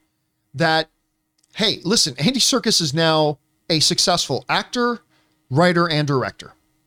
So I wouldn't read too terribly much into it if he's not available for every stretch. There's a lot of movies where one or two of the stars don't make the press junket rounds and aren't able because they're kind of busy or whatever. The other thing is the four key main characters in this movie seem to be Batman, Bruce, Selina, Edward, and Cobblepot. And Alfred is probably maybe the fifth or the sixth after Commissioner Gordon. Yeah. Important guy. So if you've got to have your main cast on the press tour, it strikes me that Alfred probably isn't one of them. So I really wouldn't worry too much about or read too much into it. And trust me, I'm sure once the movie comes out, we'll hear a lot from Andy Serkis. Yeah. But he's probably either busy or he's just not needed at this point. What do you think, Rob? I think you're absolutely right. Plus, he is. I mean, I know he's got movies lined up to direct, so he could be in prep for that. But it's not like people are like, we have to hear from Alfred. And by the way, even if he's not right now in production on a movie he's directing, he could very well, like, a lot of these directors and these filmmakers will literally put in months and months and months up for a pitch that they take and get ready. So, I mean, he could have a lot of stuff on his plate right now. Yeah. Because he's pretty hot right now. Yeah. He's pretty hot right now. All right. Next up, we got Matt Fitch, who writes and sends in like a $20 tip. Thank you so much, Matt, for tipping to our channel on that level, man. Appreciate that. Well, it only took around 10 years, but finally watched Breaking Bad. Every episode in 1 week. I don't think words can describe how great that this show was, especially seasons 4 and 5. My life feels complete now that I'm done. Best TV show ever. Now time to watch El Camino. Well, I take a pass on El Camino. I don't think you're going to be missing anything if you decide to take a pass on El Camino. I didn't think El Camino was bad. No, it was all right. But you can easily skip it and you're not going to be missing out on anything in your life. Breaking Bad is fantastic. It is in my top 10 favorite shows. It's not in my top 5 though. But Breaking Bad is absolutely fantastic television. It's amazing how it caught on with people and just caught fire. Anyway, what are your thoughts on Breaking Bad? I did the same thing our viewer did. I bought the Blu-ray, the 50-gallon oil drum. Oh, nice. And it's a great set of the entire series. And it came with a really great documentary. I'd seen sporadic episodes, but I hadn't seen it, and I sat down and binged the whole thing in a week. And I was blown away. I was absolutely blown away. And I went in and started watching Better Call Saul, but this was like 3 years ago. So Better Call Saul was new. And then I stopped and I'm like, you know what? I'm going to wait. I'm going to wait until Better Call Saul is done. And I'm going to buy the same, whatever I don't know if they're going to make it into a briefcase, whatever they're going to do. But whatever the Better Call Saul box set is, I'm getting it. And the day it comes out, I'm going to do the same thing. I'm going to binge the entire series. And I know it's controversial, but you and I have talked about this before. I think my favorite episode was the one that's very divisive amongst a lot of Breaking Bad fans, and that was The Fly. You know, directed by Rian Johnson. Yeah, that's right. Yes. Look, is that episode kind of a detour? In a way, it is. But I think it's a brilliant bit of television. Just like the Sopranos episode, the Pine Barrens episode, when they're stuck in the cab of the car overnight. Right. You know, that's not a typical Sopranos episode, but it was still great. The Fly is a great hour of TV. And by the way, the other thing about Breaking Bad, even some of the greatest television shows of all time have had a very rough landing with their series finales. Even the greatest shows, like a lot of the greatest ones, Seinfeld, hailed as one of the greatest television feats ever in history, not a very good finale, right? It's not unusual for that. Breaking Bad had a terrific finale to me. That just one scene where he breaks into that rich couple's house and he says, "You're going to do this with my money. Oh, and by the way," and he hits a remote that puts a laser scope on their heads. "I've hired the whatever brothers, or whatever they were. The moment you deviate from this, they're going to take you out. And you're going to live the rest of your life knowing that you're always going to be watched. If you deviate," and obviously it's just a big part of his plan, but I'm watching this, I'm like, damn it, he thought this through. It was so good. And I have to mention, because if I think back to one of the most shocking moments for me personally watching TV, the death of Gus Fring. Oh, dude. As he comes out, he adjusts his tie, then he turns his face to the camera. It was one of those moments where I literally just gasped. And I went back and watched that like 20 times for his performance alone. Oh my God. Incredible. So good. All right. Next up, Sam Fisher writes, 1 of 2. I just finished David Tennant's Around the World in 80 Days. I liked it. They actually set up a second season by teasing the plot to 20,000 Leagues Under the Sea with Phileas Fogg and friends reading about a series of missing ships in the ocean. I love it. So it looks like Nemo's crew, but I'm wondering if they should do it anthology style with Tennant now playing Nemo, not Fogg, like how American Horror Story did with the same actor playing different roles to the season. I never watched this, so this is a new show. I don't even know if it's come to America yet. Okay. This is a new thing, and I'd love to see it because I love David Tennant. I used to grow up, when I was growing up, I used to read a lot of different stories of Captain Nemo, and then it was a thrill to be working at Satellite Studios at the time when we got contracted to do some work on the League of Extraordinary Gentlemen. And we did some work on that film. Horrible movie. Yeah. But I remember just to work on something that had Captain Nemo in it. Like, to me, that was a pretty big deal. My favorite live action Disney film to this day is the original 20,000 Leagues Under the Sea. Yeah. I love that movie. A lot of people do. From the 50s. All right. Love it. Next up, we've got Coochie Man writes, my top 10, number 10, De Palma's Blowout. Number 9, Paul Thomas Anderson's Phantom Thread. I'm glad you do. That movie did not get the love it deserved. No, I love that movie. It got an Academy Award nomination, so got the love it deserved from filmmakers, but a lot of the audience didn't. Again, I think that was the final movie of the greatest actor of all time. I think that was Daniel Day-Lewis's final film.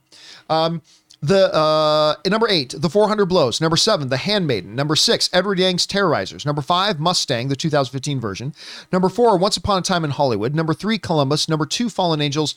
Number 1, Portrait of a Lady on Fire, which was great. Great. Fallen Angels, I hope you're talking about Wong Kar-wai's Fallen Angels, because man, do I love those movies. I will say this. I mean, that's a great list. I like Once Upon a Time in Hollywood. It is not top shelf Quentin Tarantino to me. I agree. I know it's controversial. Not one of my favorite. Look, I love Inglourious Bastards. I love Pulp Fiction. I love the vast majority of his films. Yeah, I do too. And I liked Once Upon a Time in Hollywood, but I did not love it. No, I walked out and thought, okay, that was good. I never felt the urge to watch again. Obviously, Brad Pitt's performance, insane. Leonardo DiCaprio's performance, insane. But there was so much of it that was just a very personal love letter to that age of Hollywood. And that's great, but it didn't really tell a story to me, especially everything that had to do with Margot Robbie's, what's the name of the character? Sharon Tate. Sharon Tate. It just felt utterly pointless. Like that. Here's an example. That entire sequence where she goes walking into town, and there's a lot of screen time spent on this. She was walking around town, talks to the movie theater owner, goes inside, watches her own movie. And I have had conversations with people. It's like, that was utterly pointless. There was no point to that in what the story of Once Upon a Time in Hollywood was. And somebody said to me, no, John, you see, that let us see that she was really still an individual looking for that validation. She wanted to go in and see the people loved her. I said, be that as it may, her receiving that validation still had nothing to do with the movie. Right. None of that had anything to do with what was going on. You want to humanize her before she didn't die, Yes, So humanize her before she didn't die. And I know there was a lot of things in that I thought was just empty time filler. And I get it. They spent a lot of time and money making the streets look like they were from that era. But man, I want to watch that movie again with a stopwatch of how much of this movie is just driving and looking at the scenery around them. I like the movie. I do. I enjoy it. So thumbs up. I just don't think it's one of Tarantino's best. But anyway, that's just, other than that, great list, man. Excellent list. All right. Next up, we've got Nathan Diggs, who writes, "Hey, John, at the end of Deadpool 2, isn't Deadpool a time variant that is hopping through the multiverse and breaking the fourth wall, correcting mistakes he and Ryan Reynolds made? If he's in the movie, do you think that's how they'll introduce him? He's absolutely not in the movie. I can 100% guarantee you that. He was not a time variant. He was our Deadpool with a time travel device jumping around in time and doing stuff like that. Or he was dreaming that. And it was a gag. Yeah. Let's be clear. That was a gag for a franchise that has no stakes. It's Deadpool. So, and don't worry, Nathan, I can 100% assure you that Ryan Reynolds is not in the next one. And I don't see a gag like that playing into Doctor Strange. Could it play into another Marvel movie at some point? Yes, they could, but I don't see them doing it, at least not with Doctor Strange 2. All right. Next up, we got, I watch movies with my butthole. Of course, a reference to Ray talking about us earlier today. We need Gal Gadot as Wonder Woman, giving Peacemaker the F me eyes at the end of the Peacemaker season finale. Keep up the great work and love your show. But we shouldn't get that. And the reason we shouldn't get that is because that whole thing at the end with Arthur and Barry was again proving that everything Peacemaker says is bullshit. He has all of that wrong. So if Wonder Woman had been there, she wouldn't have been giving him the FBIs. It would have been the complete opposite of that, because that's the whole point, that everything he said was complete nonsense. All right. Next up, we've got Chuck the Mystery, who writes, "Hey, John, I can't believe we're only a week away from game day. Something I found interesting," of course, that's for the Batman. "Something I found interesting in the marketing for the Batman is that they've given us plenty of shots of Riddler, but none of Edward unmasked. Any thoughts/theories as to why they might be?" There are two theories that I have. One, sort of, and one I think is more important. The sort of one is there might be something of a disfiguration of the character. There might be something key to him that is important to the story of the movie that they don't want to reveal to us yet. That's a theory. More importantly, Riddler in that mask is far more compelling. I completely agree. Especially for trailers. That's the image we get excited about. I don't know. What do you think? I couldn't have said it better myself. Absolutely right. All right. Thanks for writing that in, Chuck. Next up, we've got The Sock writes, "Notice that Nordic theme entertainment has been becoming more mainstream. Vinland Saga, Hellblade, the main character is Pictish, but the setting is Nordic. God of War, and now the Northman. Just something I thought was interesting." Yeah, I was talking to somebody the other day saying, man, there's a lot of love for Vikings lately. Between the show Vikings and now its spin-off series, now we got the movie coming with Northmen and stuff like that. And why not? That is mythology that is cool as hell. So yes, make movies about that. Northman is probably my number 2 most anticipated movie of the year after the Batman. Very excited to see it. By the way, I haven't talked about it yet, but I saw Cyrano. My number 3 most anticipated movie of the year. And I really enjoyed it. It's not going to end up being in my top 5 favorite movies of the year, but I very much enjoyed it. And Peter Dinklage is wonderful in it. I have a couple of issues with it, but overall, if you guys get a chance to see Cyrano, make sure you watch Cyrano. Okay, next up, we've got Check the Mystery Rights.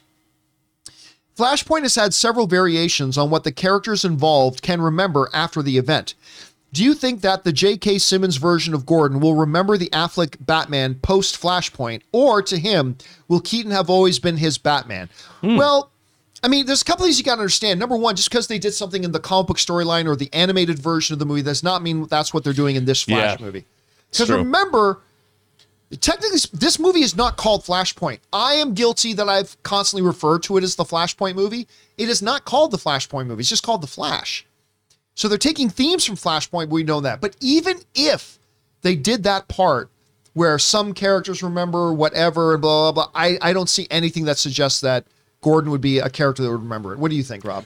I think you're absolutely right. I mean, it's all bets are off. And if time itself is being changed by what Barry Allen does, who knows what Commissioner Gordon does and doesn't remember? I mean, the whole point of Flashpoint is that reality itself has changed. All right, next up.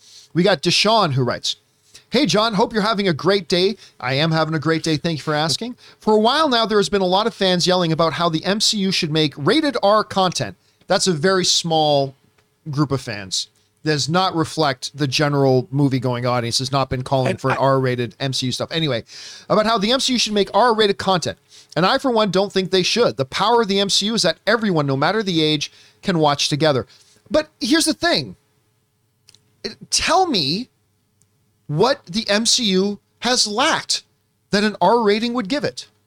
What's it missing? What is the big fatal flaw of the MCU that has stopped it from really having success that an R rating would fill that hole? I mean, dude, I can't think of anything. Winter Soldier straight up murdered Tony Stark's parents.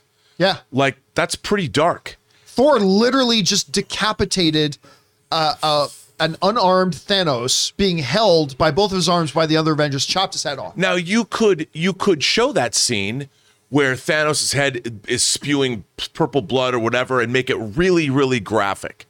Would that add to the scene? I mean, I think it would be really obtrusive.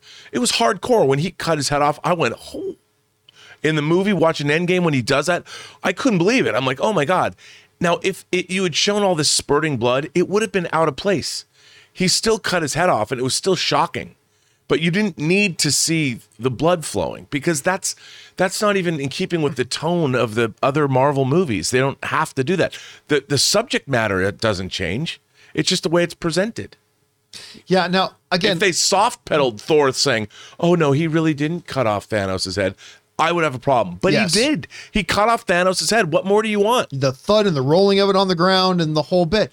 Now, to use a sports analogy, and I know people hate it when I do, but like if you want to talk about, a lot of people think that the Toronto Maple Leafs, the Toronto Maple Leafs need a new goaltender. They need to get a goaltender. Well, let's look at what this thing. They get scored on too much.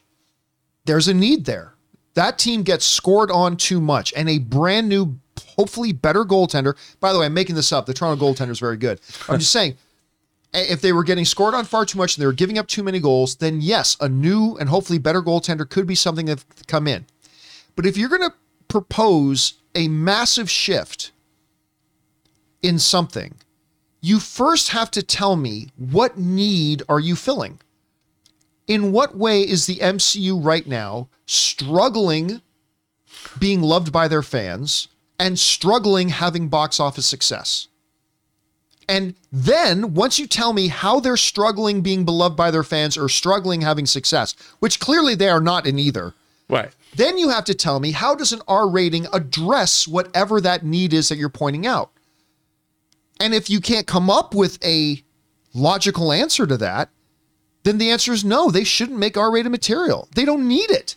They're making high quality, Academy Award nominated material that the audiences are loving and are busting box offices left, right, and center. It is the most successful film franchise in the history of cinema.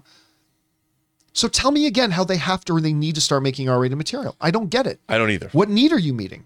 You're trying to come up with a solution to a problem that doesn't exist. I mean, you get more F words and maybe some nudity. Yeah. And how does that make the movies better or more successful? I don't think they would. I think it'd be out of place, to be honest. Yeah, I agree. All right.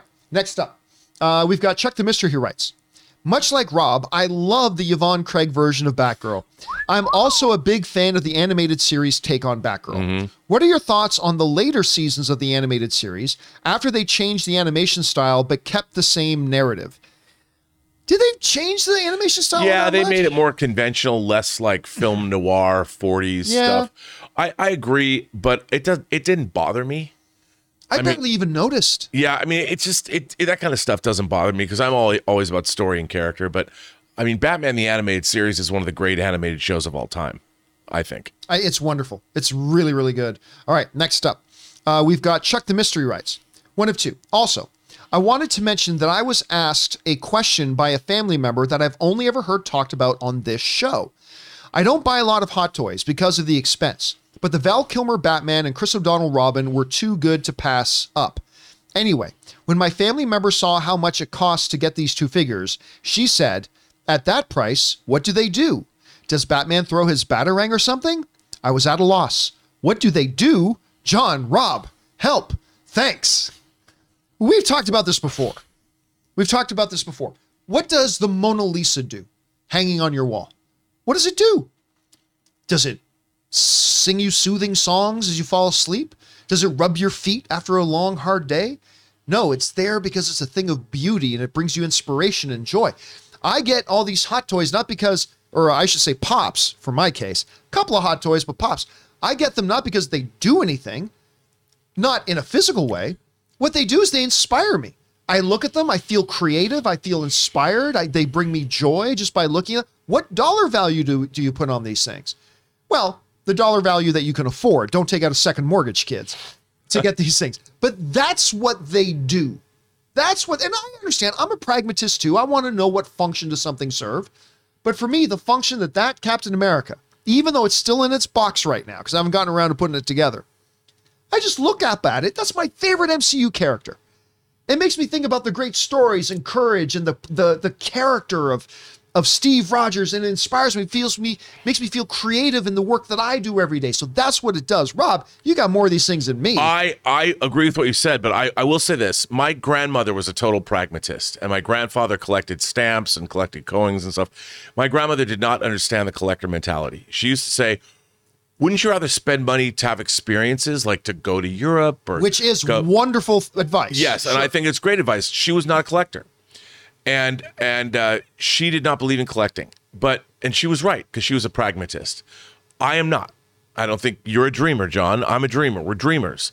And for me, Hot Toys figures represents, not only does it represent the character of Batman and all the Batman history from the comics and the animation, but it also represents the Joel Schumacher era of the franchise. Yeah. Val Kilmer's an actor. Chris O'Donnell's an actor. The costume design that went into that. It actually is a representation of Hollywood and what the magic of the movies is all about. And when I take a shelf and I fill it up with all different kinds of Hot Toys figures, like you had said previously, it becomes an inspirational repository of imagination, other people's imagination on many different levels. And when I see it all set up like that, I'm inspired, just like you said. It's inspiring. And it puts a smile on my face. It is instant happiness for me. Yes. Yeah, you walk into your room where you have those all on display. Like I had a buddy of mine, he's moved away now, but I had a buddy of mine that had like 8 glass cases filled with Hot Toys with a lit thing. And every time I walked in that room, I felt inspired. And I felt, that's so cool. And it put a smile on your face. Yeah. And here's the other thing. If you want to be a little bit more pragmatic about it too, what do you think you could sell all of your Hot Toys for tomorrow? Oh, if I had to, tens of thousands of dollars. Right. So it actually becomes a very, very little value losing investment. Like these things hold their value. Especially if you keep the boxes intact. Yeah, they may not all go up in price, but the Hot Toy I bought for $275, I could probably at least sell it for $275, if not more, because they don't make them anymore. Yeah, let me look. I'm going to look it up right now. Look it up. Actually, I'll pause this for a second while you look up that information. Well, John, after giving a cursory glance to the old internet, you can sell that Hot Toys figure that you bought for how much? I bought the Captain America Infinity War version for $250 at Frank and Sons. Well, there's some on eBay for sale for $599. Are you serious? I'm not kidding. What about the Jor-El? The Jor-El's worth less because he's not a primary character. Okay, that makes sense. That makes sense. Yeah, I mean, the 500. Here's one for 531. Here's a cheap one, John, for 347. That's still like $100 more than what I paid for it. Yep. See, so if you want to get a little practical, you could say, hey, I'm buying these so I can have my assets, my financial assets, invested in these things that I can then sell later. And I'll tell you, you buy certain I mistakenly did not buy the dark side Anakin from Revenge of the Sith. I figured it'd always be available.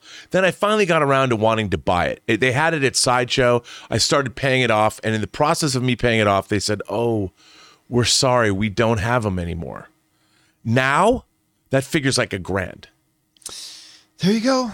Many, many reasons. But again, we do not encourage the idea of getting out second mortgages on your house to buy these things, and do not think that if you buy them that they will automatically go up in value. I'm not saying that at all. No, I'm not giving and sometimes financial they advice. reissue them, and you never know. Never know. All right, let's keep going here. Next up, we got from Angel A, who writes, with so many rumors of who's going to appear in Doctor Strange 2, what are the chances that we get to see Bruce Campbell as Ash Williams? Given that it's confirmed that he is in the movie, and it being a multiverse where most anyone can show up as a cameo, I'm going to go almost zero. Like, Bruce Campbell didn't show up as Ash in Spider-Man. He showed up as a different character. So, yes, Sam Raimi's going to follow his tradition of having Bruce Campbell pop up in his movies. The idea of him being Ash, though, I think is very low. Again, nothing's impossible. And John Campbell said it's not going to happen. No. I'm just saying I think it's a very, very slim possibility. I want him to show up as an old Doctor Strange variant. Oh, my God. Because he kind of looks like, if you put a goatee on him. Here's a deep cut. What if he shows up as an old Elvis Presley? Huh? But that's Don Coscarelli. That's Bubba Hotep. By the way, if you haven't seen Bubba Hotep, you must. I don't know who owns the rights to Ash. Probably Sam Raimi, because... Does he, or does the studio I don't know, because the studio made the movie, made a new Evil Dead and everything. That's right. I don't know. That's a good question, because... was it New Line that made that? It might have been Universal, because they made Army of Darkness. That's so they would have to get I don't know. Then there's the Ash versus the Evil Dead TV series. Yes. Which was that Starz? I think it was Starz. I don't know who owns. It'd be interesting to see. All right. Next up, we've got Gage, who writes, hey guys, I had a thought. When you brought up House of M, do you think Marvel and Disney could be planning or already in the works for a House of M Disney Plus show? I could see them surprise revealing that after mutants are introduced in Multiverse of Madness. Take care, guys. I'm going to go out on a limb here, Rob, and say completely no. House of M is something you do long after you have your X-Men world established. That is like, if you're taking math, this isn't math 101. This is math like advanced math 405, right? House of M is like an Age of Apocalypse, like a true Age of Apocalypse, not what we got from Fox, like a true Age of Apocalypse, where that is something that comes much later. So I would say no. I don't think there's any immediate drawing plans for a House of M storyline, if ever. I think they're going to bring elements of House of M into Doctor Strange 2. Yeah. I can see like flashback sequences of what the world was like before there were mutants, and who knows. But yeah, I agree with you. All right, next up, we've got Stubble McShave, who writes, John, I'm worried about the Batman, and it's all because of you. Your enthusiasm of the different movies and series haven't fallen too good for you in 2022. You're excited about Boba Fett and Uncharted, while you were skeptical about Peacemaker. Yeah, but 90% of the things I've been excited about have turned out great. Yeah. And 90% of the things that I didn't think would work out so well didn't work out so well. And that's pretty standard from year to year. And here's the thing. It's like the fly on the wedding cake stuff. There's a fly on the wedding cake. That's a 99% white, beautiful thing, but all you see is the fly, right? Like, I remember, like, my box office prediction stuff is pretty good for a pundit at any rate.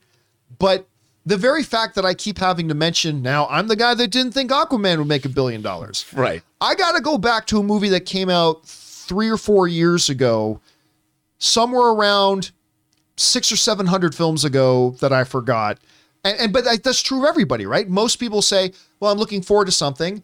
If it doesn't work out, you go say, oh, well, none of the movies you look forward to work out. No, that's just, you pointed out one or two that didn't. But I think for the most part, the stuff I've been looking forward to, I ended up enjoying. And for the most part, the stuff I didn't look forward to, I did. But I like to draw a lot of attention to the ones that have surprised me, negatively or positively. Like, I love drawing attention to something that I didn't think was going to work out so good and that I ended up loving, because that's a really pleasant surprise. And I love drawing attention to that. Yeah. And I also love drawing attention to something saying, hey man, I was so excited about this. And it didn't, because ho hum, I was excited about it and I ended up really liking it. Okay. Well, we don't talk about that as much as we do about the things that we are surprised by. I don't know. How do you see that? I see it exactly. I mean, we always think about the things that went wrong as opposed to the things that go right. Right. Because the things that go wrong are the ones that stick with us. You know, like, oh man. I mean, I still think about things I did wrong in high school. You know, just one little choice I would have made that would have benefited me or rippled through time and helped me out. Altered 20 your fate. years later. Yes. Created a variant. Yes, but I don't dwell on them. But I do think about them as somebody who likes to tell stories, and I go back and ruminate on, oh, I wonder what it would be if I had done this. How would that have affected? And you think about how your life would have ping-ponged around, and you would have wound up in an entirely different place. All right, next up, we got Austin M, who writes, hey, John and Squad, I really enjoy your show. Thank you so much, man, because I feel like movies allow people to have that time to relax and let their mind wander during hard times in life. But I was wondering, where is the White Vision? And do you think he might show up in Doctor Strange 2?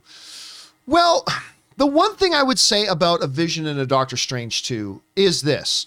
Wanda's there. Wanda actually directly mentions Viz.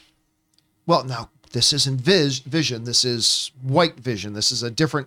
he's got all of the essence of Vision. Whatever. It's Vision. So since we see Wanda, and he is forever connected to the character of Wanda, and the fact that there is a name drop, it opens the door. I do not expect to see Vision in this thing, though. And where he goes is unimportant. That's obviously something they decided that, we're going to plant this seed and we'll come back and reap the fruit of it in 2 years, 3 years, 4 years, 5 years, whatever. It's not really important where he is right now. He could be on the far side of the moon. He could be pulling a Dr. Manhattan and be off on, where was Dr. Manhattan, on Mars? He was on Europa, Jupiter, I think. Europa. Oh, yeah, that's right. Yeah. So he could be off pulling a Dr. Manhattan somewhere. So not really important. But I would say I'm not expecting to see him in Doctor Strange 2, but if anybody randomly could pop up there, it would make sense for a Vision just because of his connection to Wanda. I don't know, Rob, what do you think? It makes sense to me. I mean, where would he be? Where could he be? I don't even want to speculate on that because I don't know yet what's even happening. Who went where? I don't know, man. I don't even know what happened at the end of WandaVision. I mean, we saw her, the last time we saw Wanda, she was in that little cabin in the woods studying the Darkhold. And now she's apparently a gardener and she's tending to her trees or whatever she's doing. What has she been doing? Don't know. For all we know, from the time that WandaVision ended to the time this movie started, Wanda could have done some horrible stuff. Maybe. At the bidding of Dormammu? You just don't know. We have to wait and see because how much time has passed? Months? It could have been too terribly long. No, but it's probably the same year. Yeah. So we know that No Way Home took place around Christmas time, at least, at the end. Yeah, at some point it was Christmas time. So it's I think it's the year 2024. So the unsnapping happened in January, I think, and now we've seen all of these movies have taken place in that year. Right. And the shows. So WandaVision takes place 1 week after the events of Endgame, or right. How many weeks? No, it wasn't 1 week. It was like 3 weeks. Yeah, it was. There was a fixed period of time that was not long. Spider-Man: No Way Home takes place. I mean, like Spider-Man Far From Home. Spider-Man Far From Home takes place well after the events of Endgame, and then No Way Home takes place after that. And Doctor Strange 2 takes place after that. So there's probably a good little bit of distance between the events of WandaVision and this one. And Hawkeye takes place at Christmas. Right. of that year, the end of that year after Endgame. Right. So, So we'll see. We'll see. All right. Next up, we got Ben Rayner who writes, "Hey John and or Rob or both," and we're both here. hello. I have a way. I have to weigh. Hey John and or Rob, I have to weigh. I saw a new trailer with Bruce Willis and Kevin Dillon, drama from Entourage. I have to say, I think it looks fun. Might be copy and paste, but it looks fun to me. Also, National Treasure 3 is a fun franchise. Hope for 3. Or National Treasure is a fun franchise. Hope for 3. But speaking of Kevin Dillon and drama, the newest episode of Designing Hollywood on the John Campea YouTube channel is up with Robert Meyer Burnett interviewing Doug Ellen, the creator and showrunner of Entourage, and they've just started shooting his new show that Kevin Dillon is in, along with Charlie Sheen and Martin Sheen. I don't know what it's about. It doesn't have a title yet. He kind of said it was taking place in the modern day, and it's a reflection on what's going on with Hollywood, but pretty exciting. I will say this. I do not know the trailer you're speaking of, but my assumption is it's going to be garbage. Bruce Willis just does direct, not even direct to like Netflix, like direct to crappy home video nonsense. So I'm just going to assume it's probably garbage. I hopefully will be surprised, but I have no faith in anything Bruce Willis stars in these days. And it's too bad because he's one of he is an all-time great iconic figure. And when he cares about his career, he's awesome. And I will just remember that Bruce Willis, not the Bruce Willis we get these days, unfortunately. Here's hoping for a big return to form for him, though. All right, next up, we got Mark Netto writes, I remember seeing The Incredibles with my wife at the premiere. I remember seeing The Incredibles with my wife at the premiere. I saw Up. It hit home hard. My wife had passed between the two films. I remember the fun time we had with the family dynamic in The Incredibles. Pixar hits on all cylinders, waiting for LY. I don't know what LY is. Lightyear. Oh, Lightyear. Okay. Well, first of all, Mark, we talk a lot, so many times in this show about one of the, we actually just mentioned this morning too, on the John Campea show. One of the beautiful things about the art of filmmaking and movies and these things is the emotional attachments and connections that we have because these are shared experiences. And all of a sudden, these movies, they take on additional meaning, very personal meanings. We heard from somebody earlier today who talked about somebody they had lost in their life. I think it was their father. Yeah, their father. And talked about the anchor points that these movies created for the experiences they had. I've mentioned many times on the show, like Tim Burton's and Michael Keaton's first Batman movie was a movie that for me will always be synonymous with my best friend when I was younger, Brendan, who passed away a few years ago, was one of the reasons that kind of shook me to say I need to make a change in my life. And I left my job and I started doing the John Campea show because Brendan passed away.